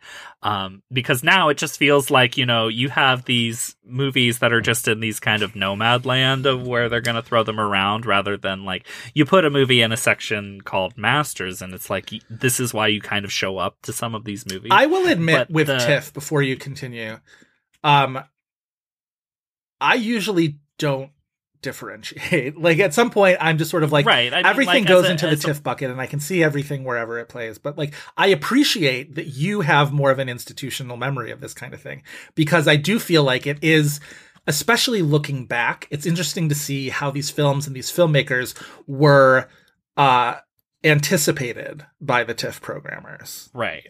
And like, I think it also like shows how Breakfast on Pluto would have been somewhat positioned as well as it, you know, arrived to the world. But like, it's, you know, put in a section alongside Brokeback Mountain, Michelle Haneke's Cachet, the Palme winner L'Enfant from the Dardennes. Hate that movie. Oh, do you? I've never seen it. What's so bad about it? I am either completely not on board or fully on board with the Dardennes, and there is no middle ground. This was a movie I was not on board with because it's just, to me, so contrived of just like what the morality play is that you're watching. Sure. And I wasn't on board for it. Sure. But like also people like Lars von Trier, Soderbergh, the Scorsese Bob Dylan doc. I think even though as a, you know, a festival ticket buyer, you're just showing up to the movie. But like when you're positioning a movie and getting people to watch it, like, you know, I agree. Yeah. I do think it's significant. Yeah. Well, and it's interesting to look at the sort of wide range of ultimate outcomes for those movies, right? Where like Brokeback Mountain is a major Oscar player and a huge big deal throughout the rest of the year. Cachet is the big foreign language critical darling throughout much of the rest of the year. And then you get like the conversation around Lars von Trier's Manderley is a lot more Abject complicated failure. and a lot more right. And Steven Soderbergh's Bubble is an interesting curiosity, and people are like, what is Soderbergh doing in this phase of his career right now? Terry Gilliam's Tideland is seen as an abomination. Right. I don't think I've ever seen Tideland, but this was definitely during the time period where like, can Terry Gilliam ever actually get a movie made? Because everything just seemed to be these like long periods of, although when was Brothers Grimm around this? Maybe area? a monster. Well, who knows? Yeah, he's a monster. But that stuff didn't start coming out until much, much later. Brothers Grimm would have been around this time though, right? Right. Because Brothers Grimm was before Brokeback Mountain, because I remember that movie being like, seeing that movie and being like, maybe Heath Ledger's got more going on than I thought, because Heath Ledger really was like 10 Things I Hate About You, A Knight's Tale, kind of like a brash teen heartthrob kind of a guy. And then I remember seeing Brothers Grimm and I'm like, oh, he's weirder than I gave him credit for as an actor. He's much more comfortable going to these weird places. And then right after that was Brokeback Mountain. And then it's like, oh no, he's incredible. Brothers Grimm, not successful on movie terms, but still very watchable, partly because of those stars. But yeah, I liked it. And Monica Bellucci plays a villain. Like, when are you not plays a like vampire, a movie right? I'm pretty sure, right, or something. She's certainly costumed like a vampire. Okay, very good. All right. Anything else we want to say about Breakfast on Pluto? Where ultimately we didn't really talk about Cillian Murphy's performance. Yes, okay, let's do that. How we kind of designated it as it's compelling to watch. We can talk about that in the context of what we ultimately thought of the movie, because I think both of them sort of go hand in hand. I mean, I definitely feel like it is a very affected performance. It feels like he's putting on a voice. While I wouldn't lump it into the category of like Jared Leto in Dallas Buyers Club, where it feels like self-conscious in a way of like, look at how good I'm doing. Look at this creative, it's a performance that, though I feel like he's adding affectations to it, it does It's feel interesting that you say it in that way, though. Not to interrupt you, but I think if this is interesting context, and I want to hear what you think of this, is in a lot of his interviews, you know how sort of actors in the interviews, they have their sort of thing that they say in all of them, which is... As somebody, I don't know what 100 people in a room you're talking about. As somebody who would come home for the holidays from New York and like hear myself telling the same exact spiel to every single relative and want to absolutely kill myself because I sound so boring saying the exact same verbiage. I get it. But he talked about, when doing press for Breakfast on Pluto, that he played Kitten and distinguished between playing her as feminine as opposed to effeminate, and that he had described the difference as that effeminate is more of an affectation and feminine is more of a lived-in identity. And I thought that was interesting because I think I'm more on board with your take on it, which is that it does still come off as affectation. But it does feel like there's maybe some well-meaning intention behind totally. it. Oh, I absolutely think like so. It's, while we've, gained awareness about like who's telling what stories, etc., this I think is less embarrassing than. But I also feel like, and I'm going to bring up a name of somebody who you hate, I also feel like somebody like Eddie Redmayne had very good intentions going into playing his character in The Danish Girl. Do you know what I mean? Like, I think I don't ascribe... like, it's the same, like, overwrought performance that he gives in everything else. I mean, maybe. But I don't think Eddie Redmayne goes into The Danish Girl with an intent to sort of trample on that character for his own ends. I think Eddie Redmayne goes into that movie with the same intention that I think Cillian Murphy goes into playing Kitten in Breakfast on Pluto. And there are moments where the latter reminds me of the former a little bit. But I think ultimately Murphy is able to bring out more of a lived-in character, while at the same time recognizing the fact that if we are ultimately going to take Kitten as a trans character, that there are nuances in lived experience that could be much more effectively and empathetically played by a trans performer. Like, we can just, I mean, I don't think you disagree with that. I think that's something we are both on the same page about, while at the same time recognizing the fact that, like, that's not the movie we got, so let's talk about the movie we got. Well, and like, while I feel like we're talking about the movie that maybe has gotten Cillian Murphy the most recognition for him as a performer, I wouldn't put this anywhere near the best performances he's given. No, I agree. I think it's which is like true of most performers, especially when you're talking about this type of material. Sure. There are moments I rented. I don't know where you rented this to watch it. I rented it on Amazon. The sort of splash image of it when you go to rent it on Amazon, of Kitten sort of done up with, makeup and a wig and whatever, looks so much like Taylor Swift. It kind of took me aback for a second, and I wouldn't have Breakfast on Pluto, Taylor's version. But I think there are moments when it's like you're putting on the voice in a way that sometimes feels like this would make sense when Patrick is trying out, like, sort of like emerging, like, is a more of an emerging flower, right? Mm-hmm. In Kitten's life. And then later in the movie, I think by the end of the movie, there are a couple really, really lovely scenes, especially the one where Kitten is talking to young Patrick, his mother's younger child, that she seems much more comfortable in her own skin and in her own identity. And like that to me shows a conscious evolution over the course of the movie. I still feel like it lingers far too long in the movie where Kitten is coming across as overwrought in her presentation as herself, if that makes sense. It does. I think that maybe works better if the movie's better. Yeah. Yes. Yeah, I think that's true.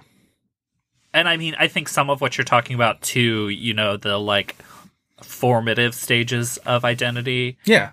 Cillian Murphy is also not de-aging, but, you know, playing younger. a teenager Yeah. as a full-grown adult. Yeah. Yeah. And so, like, that's always a little, you know, awkward and crunchy. But I also want to say that without making a value judgment on the righteousness or the necessity of anything that the IRA embarked upon in their political struggles, how horrible and horrifying to experience a moment of explosive violence just as you're about to maybe kiss Dominic Cooper on a dance floor. Like that feels especially crushing in that moment.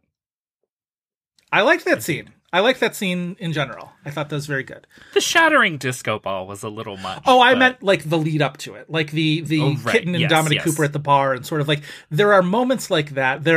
I thought the same thing when Kitten and the glam rock guy are sort of dancing outside the van, and all his band members are sort of gawking at them from the hotel above. And there are scenes and moments of physical intimacy that feel honest in a way that I appreciate it. Yeah. Yeah. So there we go.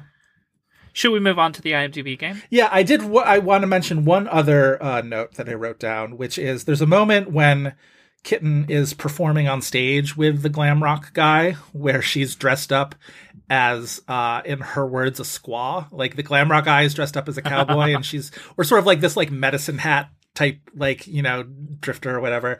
All the imagery in these glam things are very like patchworky and a lot of it, but like, Kitten's dressed up as a squaw, and I just wrote down Sasheen Littlefeather ass because like that at some point was just like probably around that same time period, right? Like the 73 the 72 so like Oscar. that was her drag inspiration then. Yeah, probably. No, probably not literally, but yes, that's what I was thinking. Is a Night of 1,000 Sasheen Littlefeathers, and Kitten Brady took first place. Okay. All right. Should I mention how we play the IMDb game? Yes, you should. Alrighty. We end our episodes every week with the IMDb game, where we challenge each other with an actor or actress to try and guess the top 4 titles that IMDb says they are most known for. If any of those titles are television, voice-only performances, or non-acting credits, we mention that up front. After 2 wrong guesses, we get the remaining titles' release years as a clue, and if that's not enough, it just becomes a free-for-all of hints. That's the IMDb game. Are Sure. you giving or guessing first today, sir? I'll guess first. All right. So, as we are talking about this for Cillian Murphy in the release of Oppenheimer, I went into the shockingly massive name. I was going to say, how could you pick a movie? How could you pick one name out of the Oppenheimer cast? Well, I was like, you know, we're at a stage where we're having to basically duplicate names that we've done before. I said, surely someone in Oppenheimer we have not done that has name recognition, and this is true. Though, if you just go through that cast list for that movie, it's just like the names don't stop of just people that are in this movie that you didn't know are in the movie. They're probably all in one scene. Sure. By the time the movie opens, the movie will be in general release, and they will still be, adding names to this list of people who are in it. You know, like they're probably still filming more people to be like, who can we get to just add to this movie? Olivia Thirlby's short in of this it. movie. Oh my god. Literally, like She just showed up in the the. trailer for something else that I watched a trailer for yesterday. What was it? Shit, hold on a second. I want to mention this. Fuck, what is it? It's where literally I was like, wait a second, Olivia Thirlby's having a moment again. This is great. Sorry, this is annoying. I don't know. I'll come back later. I don't know what it is. All right, cool. Sorry. I did not choose Olivia Thirlby for you. I chose Matthew Modine. Matthew Modine. That's amazing. All right. I love that. Okay. All right. Matthew Modine. I imagine that Full Metal Jacket is one of them. Full Metal Jacket, correct. Okay. No television. There's no television. Not even like an HBO movie. No. So no And the Band Played On. Okay. Matthew Modine. Is he in Good Morning Vietnam? Let me it's not there. It's not that, so it that's, won't count right. as an incorrect answer if he is not in the movie. You play by that rule and I don't play by that rule. I find that very interesting. I think it's only fair. No, because it's a wrong guess is a wrong guess as far as I'm concerned. Yeah, but you could be like that. I feel like it's a route to cheating. Okay. To like getting your years. You know, I because see. you could be like Matthew Modine. He's in Citizen Barbie. Kane. Yeah. right. Exactly. Okay. So no, I'm not counting that. But no, he is not. He's not in Good Morning Vietnam. I feel like there's a movie where I can imagine him in like glasses behind a desk in a military uniform. But anyway, you mean like Full Metal Jacket? No, he's in the field in Full Metal Jacket. I'm sure he's at a desk at some point. Yeah, maybe. Okay. All right. He's not at a desk, but he's at a barber chair, right? When they shave everyone's heads at the beginning of the movie. The thing about Matthew Modine is he's so like middle of the road, like you didn't get Kevin Kline, so we're going to give you Matthew Modine, like that kind of a thing. No offense against Mr. Modine. Or like you didn't Two of these movies, I would say, are along those lines. One of them is like, yes, we will make a star of Matthew Modine. Right. There's also a lot of like 90s movies where I was like, was Matthew Modine the guy in this? Where it's like, is he the guy in Jennifer 8? Is he the guy in Unlawful Entry? See, I told you this is the retribution. I have finally come back to give you what I think is difficult. Yeah, yes, you have. Good for you. I hope you feel good about yourself. I do. Shit. He really is. Okay, wait. Desperately Seeking Susan. He is. Hold on. He's the guy in that, right? He's not. Who's the guy in Desperately Seeking Susan? Aidan Quinn? I don't know. This is the problem with Matthew Modine. God damn it. See, he's not a twink, but like Matthew Modine or Aidan Quinn would be a great game for if Katie was here. I know. Oh my god, that's true. Matthew Modine, Kevin Kline, or Aidan Quinn would be incredible. Yes. Oh my god. Truly. Okay. Shit. All I'm picturing him is like in the various like HBO movies that he was in, which like won't count. Because he's also in Too Big to Fail. Fuck. I can give you. I'll give you your. Yeah, give me. Let those incorrect guesses be incorrect guesses. Give me years. 1995, 2012, and 2017. Jesus, 2 teens movies. One of these movies we have talked about on this episode. 1995 is exactly the thing I'm talking about, where it's like he could be. This is a pretty distinct 1995 in his filmography. Okay. Was it This is a notorious movie. Notorious bad? Maybe, like, Gen Z has never heard of this, but, like, our generation knows about this movie. Okay. 95. Like, you know about this movie, but I would fully believe it if you have never seen it. So not an Oscar movie. No. Not a blockbuster. Definitely not. So a bomb. A bomb. Cutthroat Island. Cutthroat Island. Yeah. Sank Carolco. Yeah. Okay. Cutthroat Island. See, the thing about Cutthroat Island is, like, who's going to show up for your pirate adventure? Cutthroat Island absolutely could have been Kevin Kline. You know what I mean? Like, this is the thing that I'm talking about. Yeah. Okay. I mean, Pirates of Penzance. Okay. I mean, I would show up for a pirate movie, and I did because I've seen Cutthroat Island with Gina Davis. But, like, I know Matthew Modine is the romantic foil. I know. I'm saying, all right. 2012 and 2017. Is he like definitely supporting in both of those? Like, yes. Okay. 2012, I would be willing to bet he has 2 scenes in. Because 2012 is the movie that we've talked about on this episode. 2012 is The Dark Knight Rises. It is The Dark Knight Rises. Yeah, okay. 2017 is a movie that you possibly have not seen it, but I do think you know of this movie. I do believe it spawned a sequel, and this movie was compared to another significantly better movie that especially the gays flocked to and defended. Not defended, but, like, the gays were like, yes, that movie was a slay because of its lead actress. So, like... Because of its lead actress, who is, like, a name everybody knows, but in terms of being cast in movies, is not A-list. Bibi Rexha. No. This is Nicki like Minaj. the Bibi Rexha to Kate Hudson. What does that mean? Oh no. The Bibi Rexha to Kate Hudson is Britney Maybe Snow. that's not fair. Maybe she's not the... Okay, yes, this is why she's not the Bibi Rexha to Kate Hudson. She's like the... If Bibi Rexha is the C tier and Lady Gaga is the A tier, who's the B tier? Ariana Grande. I think some people are going to want to kill you for that. Yeah, but come at we me. Can go with that. We can go with that. F-slurs. Okay. You have Kate Hudson, this actress, Britney Snow. Love Britney Snow. No, I think Britney Snow is great. Britney Snow rules. So your B tier of that is...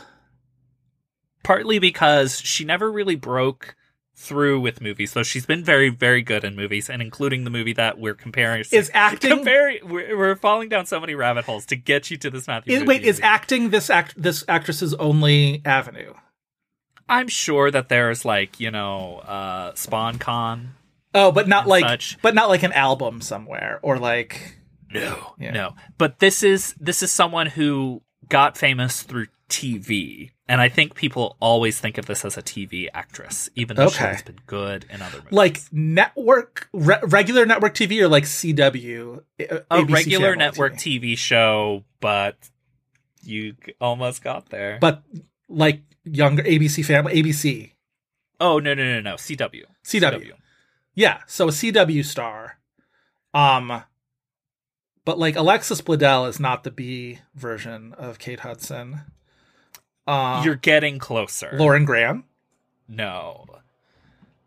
Oh, but another sister of the Traveling Pants, Blake Lively. Yes. Okay. So it's a Blake Lively. So Blake Lively was in a movie. This is one of 2 movies, both of which were latched on. Matthew Modine is not in the movie that Blake Lively is in, but the movie that Matthew Modine is in was compared negatively to the movie that Blake Lively was in. Are we talking about the Shark movie or the Age of Adeline? We're talking about the Shark movie. You got it. Okay. So Matthew Modine is in a shark movie that's not as good as The Shallows. A shark movie that does have a pop girlie in it. In 2017, was it The Meg? I would say, and this, what's weird about this pop girlie is, as a pop girlie, considered C tier, but I think definitely B+ quality. Oh. But was getting famous again for, like Blake Lively, being on a TV show around this time. So many clues. Okay. C tier TV pop show girlie that was like who uber Chris popular. Likes. What was Jessie Ware in on television? Not Jessie Ware. No. I'm kidding. This is pop girly who's like contemporaries at the time of their career would have been Britney, Christina, Vitamin Mandy C. Moore. Mandy Moore. All right, Mandy Moore, Matthew Modine, Sharks. I saw this movie. It's the title that I can't remember. Terrible shark movie. Hated I this kind movie. of liked it. I thought it was good. It's the one with they're in the cage, right? They're in the cage and it's 30 meters below? How many meters? 47 meters down. 47 meters down. I'm bad at measurements, so yeah. Who the fuck is Matthew Modine in 47 meters down? Is he the cage? Is he the billed as shark? Captain Taylor. God damn it. That's absurd. Absolutely Matthew absurd. Modine's known for Full Metal Jacket, Cutthroat Island, The Dark Knight Rises, and 47 meters I'll down. say this. I saw 47 meters down in theaters, and I only saw The Shallows on demand, so say that. The Shallows is not as good as gay people made it out to be, but The Shallows is good. Well, gay people made The Shallows out to be like Cries and Whispers, so no, it wasn't quite as good, but it's still good. It was a good fun time at the movies. All right, for you, Christopher. Hi. In your honor, I revisited Neil Jordan's Greta. Good time at the movies. Great time at the movies personified. Not Isabelle Huppert, but her on-screen counterpart and object of obsession, who we somehow have never done, Miss Chloe Grace Moretz. Okay. This I actually think is going to be difficult because there are actually a lot. She got cast in a ton of shit. She still does. Kick-Ass. Yes. Boo. Yes. 500 Days of Summer. No. Not 500 Days of Summer. Where she plays the role of Shut Up. Like, that's genuinely her character in 500 Days of Summer. I'm tempted to say the miseducation of Cameron Post because she's title character. Plus, she does so well singing "Everything Is Everything" in that movie. Because the miseducation. Oh God, I'm leaving this call right now. I'm ending this podcast. I'm going to set you on fire when I see you for that joke. I'm going to immolate you in the streets of Toronto. Right.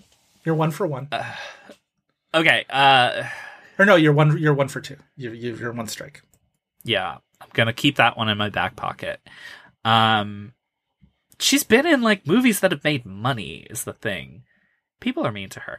Clouds of Sils Maria. I'll just say that. No, strike 2. So your years are going to be 2010, 2013, 2014. Okay, so not Miseducation of Cameron Post. Right. So these are all. They'll be post 500 Days of Summer. Mm-hmm. Is one of them Kick-Ass 2? No, not Kick-Ass 2. Okay. I'll say this. 2 of them are remakes. Prom Night? Was she in Prom Night? Nope. No, Brittany Snow is in Prom Night. Yes. What else was remade around that time? She definitely at least one of those is horror. I will say yes, correct. You are correct in your assumption. Horror remakes from that time. It's not like My Bloody Valentine. It's not Friday the 13th. It's not Nightmare on Elm Street. Get out of the franchises. Yeah, okay. Those are just the ones I could recall off the bat. Sure. Well, and also, this was the era where all of those were getting remade. Right. And they were all bad. Neither one of these 2 remakes is seen as good as the original, although one of them, I think, got better reception than others. Uh-huh. Probably at least one of them is, like, stupid fun. Well, yeah, but I think the one that's stupid fun is the less reviewed of the 2 of them. Oh, interesting. The one that was well reviewed, I've actually never seen. I've only ever seen the original. But there's there's 2 horror remakes on there. Yeah, they're both horror. of the remakes horror. They're both okay. horror, yeah. Are they slashers or are they? No. Okay, this helps. Obviously not Poltergeist. No, not franchises. Neither But one of there's, these like- originals ever got sequels. Carrie. One of them's Carrie, correct. She is the titular Carrie. Which I'm presuming is the one that you think is not fun, or you think that's fun. I think it's fun. I don't think people liked that Carrie, but I think it's dumb fun. If you surrender all your reverence for the original. Right. Is she also a title character in the other one? No. Well, no. So she's a lead, Yeah. but not a title character, but you had pause about that. Well, okay. one of the words in the title Presumes her. refers to her. So it's like Rosemary's Baby. The titular character is the baby, not Sure. Rosemary.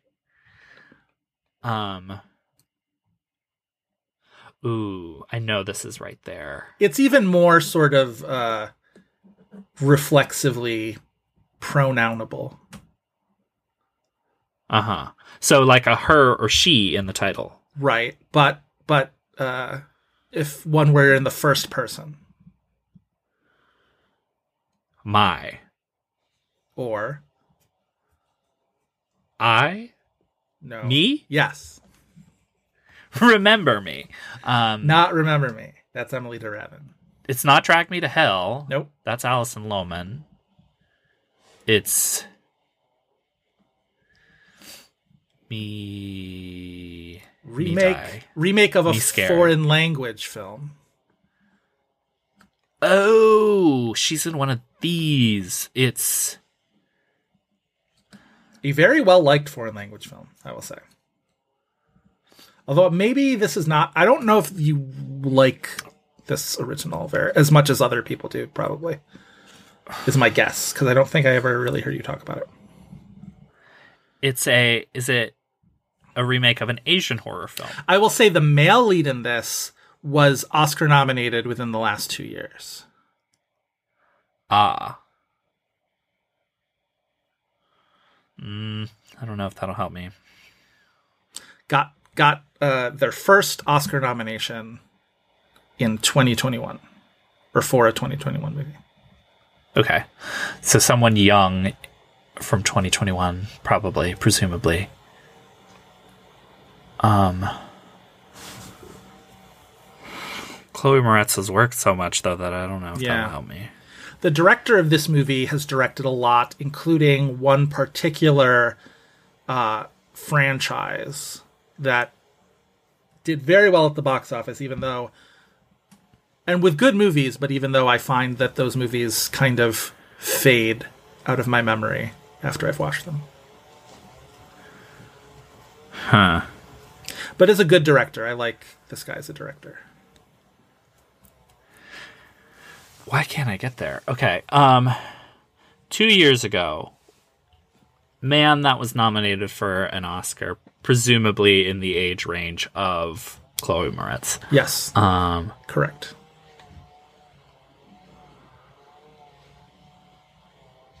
I'm just drawing a blank. I maybe need more coffee. Okay. Younger, first-time nominee, one of 4 acting nominees for that movie. From 2 years ago, that was shit. So this would have been the Coda year. Oh, it's it's Let Me In. It's Let Me In.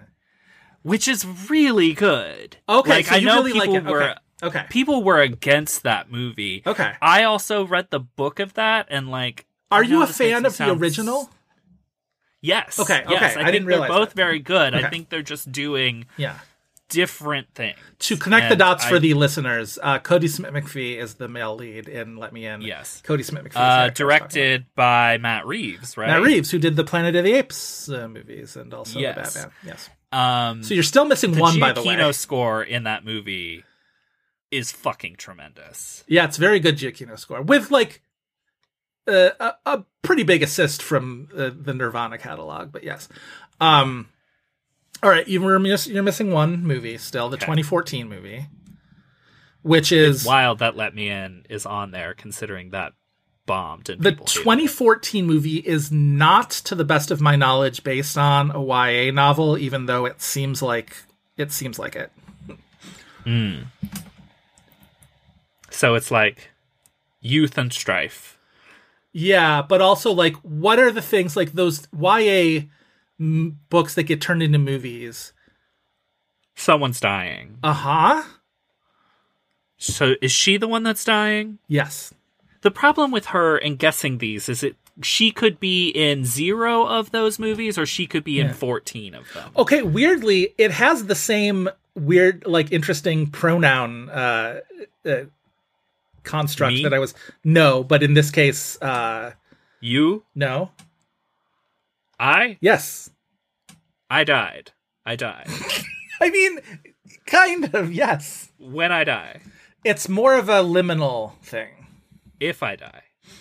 You are 2/3 of the way there, my friend. If I... It's a liminal. Live? There's a question. Did I die? No, you've got the first 2 words. Stay with those first 2 words. If I maybe died. This is so funny. If I... Oh. When you die, people will be like, did she die? That could have been the title. She's dead? When one dies, they don't,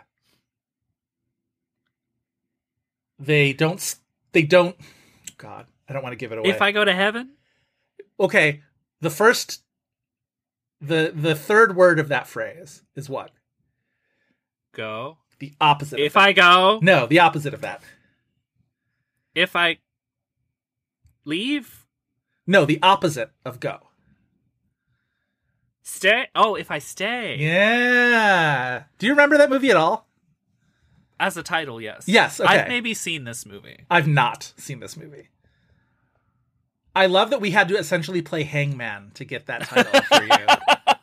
That was fun. That was a good time. It almost feels like an Other Two joke about what a Chloe Moretz movie would be. Yes. Well, the thing about Chloe Moretz movies is that a lot of them do feel like that. So, yeah. I feel like I'm dunking on CGM. I've stood up for Chloe Grace Moretz. I like her in certain roles, and I don't like her in certain roles. I can run hot and cold.